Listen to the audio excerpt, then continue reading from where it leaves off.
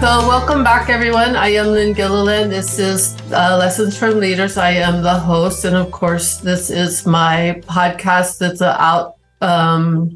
outreach from LG Consulting, and also Humentum is our sponsor. Yay, Humentum. And I'm so lucky to be here today with Marjorie Newman-Williams, who is the president for Search for Common Ground. And the reason that I'm saying I'm lucky, and I was just telling Marjorie this, is she and I had, Marjorie, a pre-conversation. And I found it to be so interesting to me. And I took away so much from it that I was sorry that wasn't we didn't do that. That wasn't the official podcast. So I'm looking forward to this podcast interview with you. So welcome. Thank you. And just another bit, just so everybody knows, Marjorie is just 6 months into her role here at Search for Common Ground. So we'll get to also, she comes with that perspective, also being new in a new position, although you have been in similar roles in the past. So that's correct. So just to start, Marjorie, what for you, when you think about your leadership journey, what were some moments that really impacted you or defined your leadership style that you have now? One of the early experiences I had when I was still working in Jamaica in my early career, I'm originally from Jamaica, was the experience of having a quite ineffective boss. Mm-hmm. And he was a perfectly lovely person, but he wasn't very effective as a leader. And it made me start to ask the question, what was important about good leadership?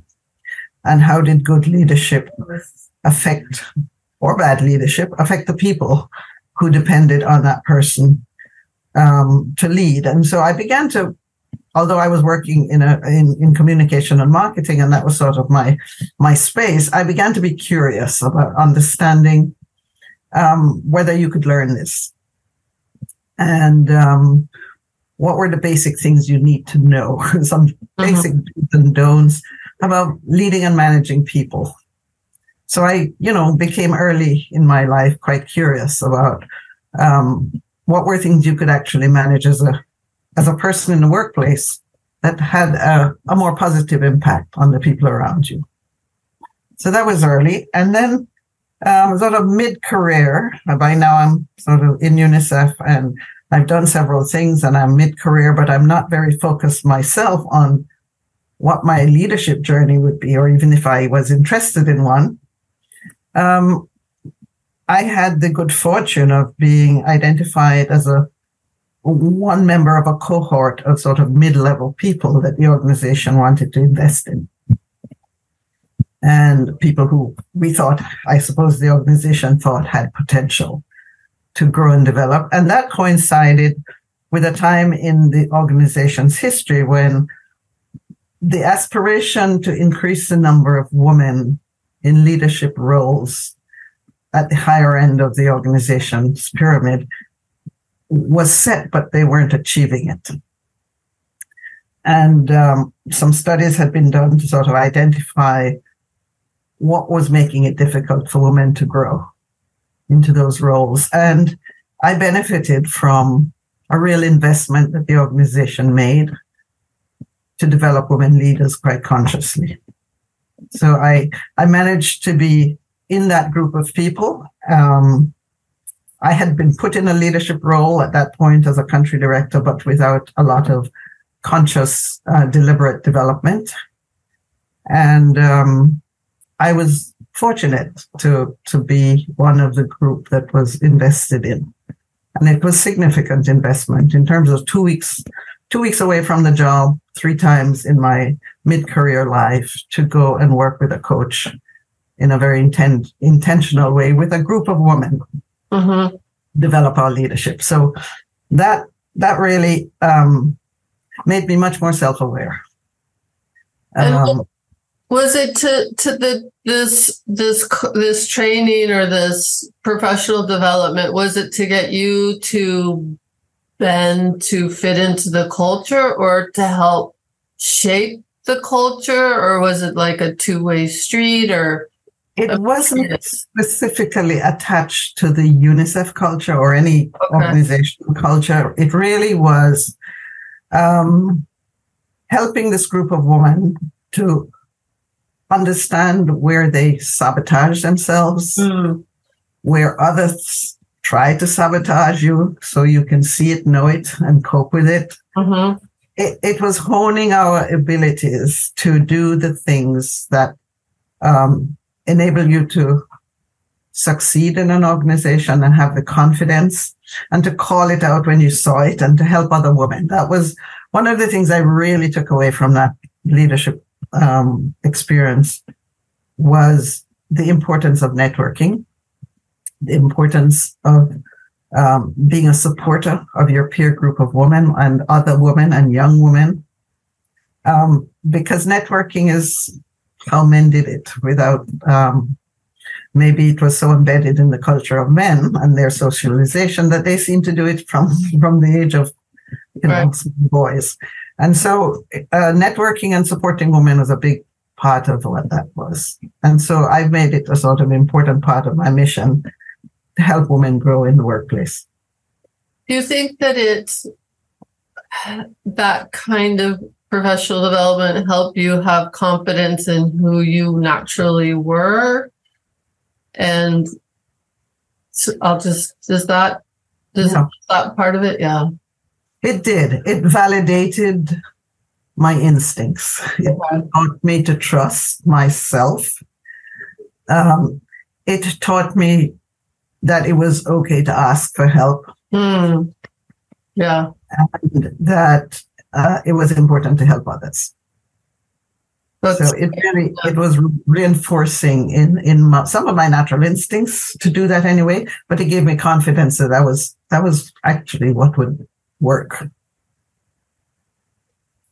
Well, and what I'm so much liking about that is, at least for myself, and I think for other women coming into the workforce, it's like trying to fit and thinking that what we do and how we show up isn't right, because it's not, we didn't, maybe it's more now, but back in my day, it wasn't, it was kind of reinforced. That was an odd way of being. So what I'm liking is, it seems like you're reinforced, your instincts, your way of being is not only good enough, it's needed there. And so that's where I'm going with that. The models of leadership that we all inherited were not honed by us. No, they were not. and we often tried to be more like men. And in so doing, mimicking maybe even the least desirable parts of men's leadership that they themselves often wanted to leave behind. So it was called feminine identity and leadership, actually. And the idea was, it's all right to be who you are. Right. You don't have to change your identity or your natural instincts. You just have to use them in ways that are intentional. I know that was, I think that would still be relevant. That would still be relevant today. So, and then, so there you are, you in this leadership development cohort and professional development, and you're making your way as a leader. What else have you learned in that journey? I have learned to have the courage to go where I don't feel ready. Oh, please say that again, because I so want that. When you're much younger, at least as women, we tend to think that we have to become experts at something before we try the next harder level, to go up the next step. We need to spend a lot of time honing more skills. And there's nothing wrong with that. I mean, it's good to be skilled and knowledgeable. But at some point along the way, I recognized that those people ahead of me didn't know more, weren't more people than me. And that what I just needed was the audacity to go there and to trust that I would play to my strengths and I would figure out how to compensate for my weaknesses. But I could do both at the same time. And so I guess you would say courage to kind of reach beyond your grasp is one way to say it. And to be okay with that, and maybe slipping and failing sometimes or getting it wrong was all okay.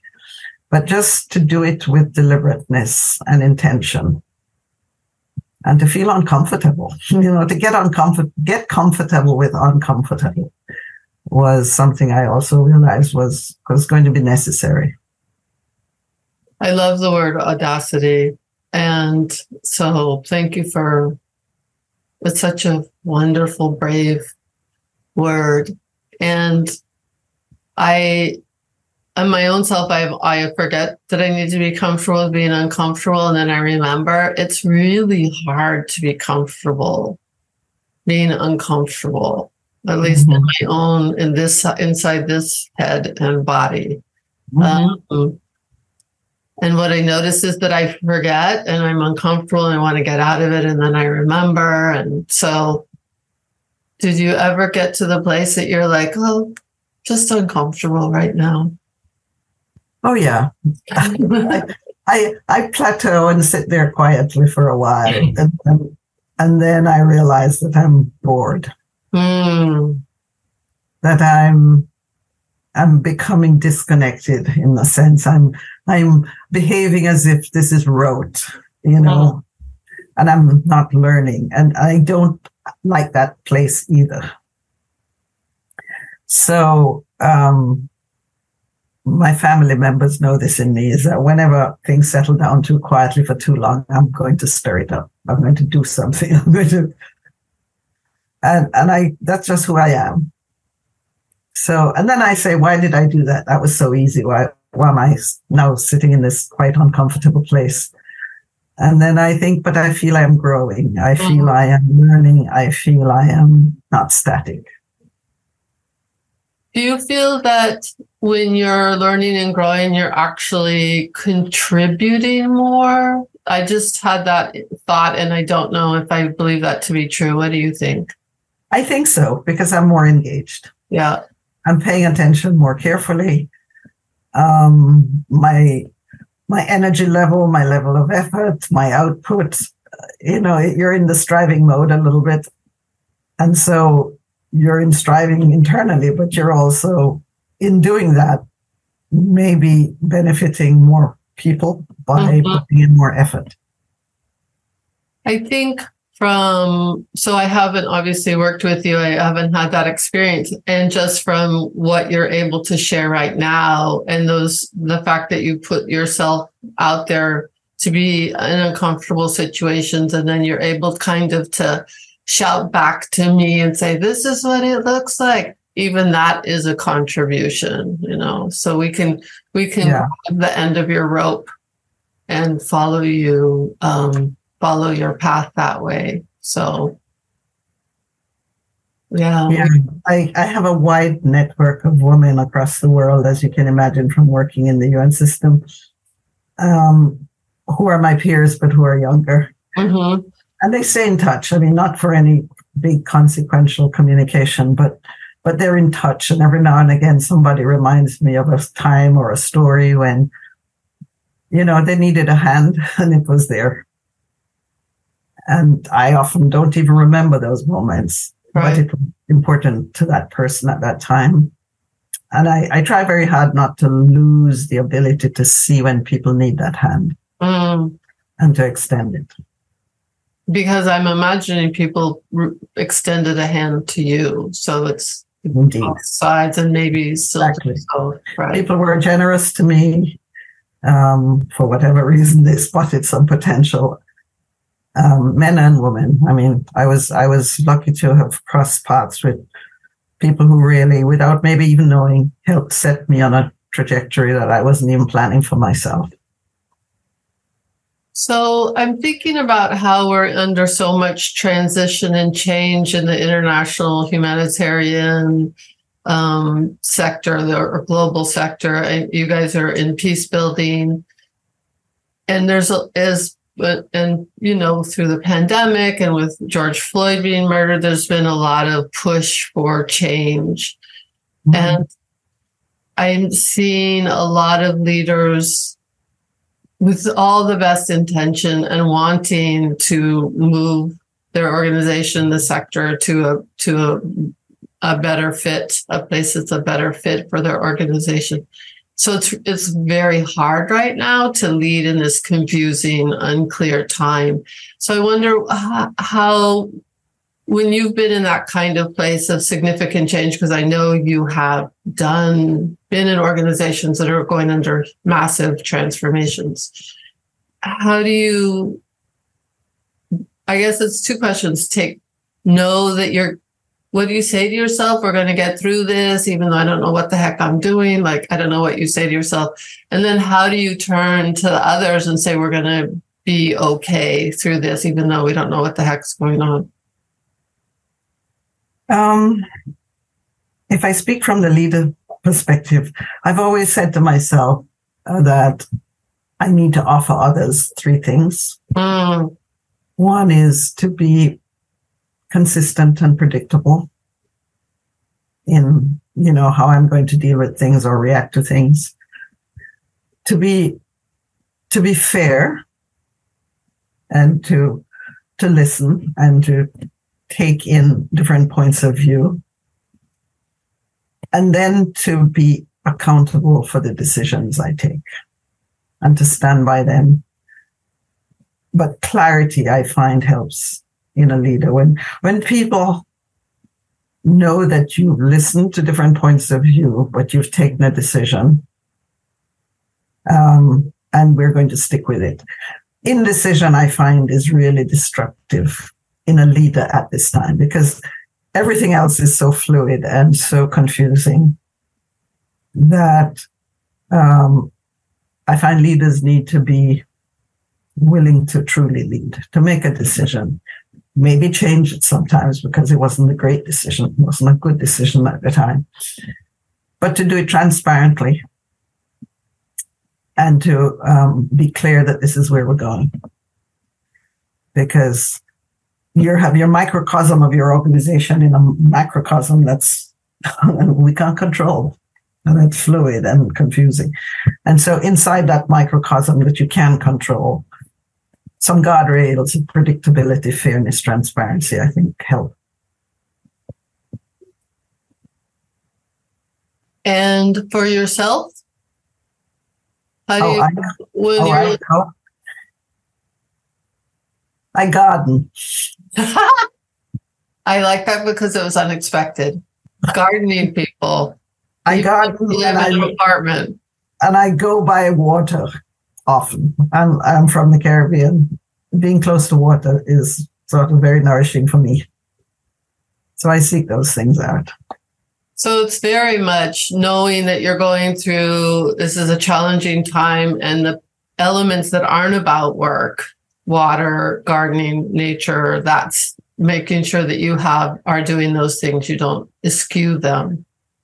Yes, because I need to remember to nourish myself in order to give the best of me to others.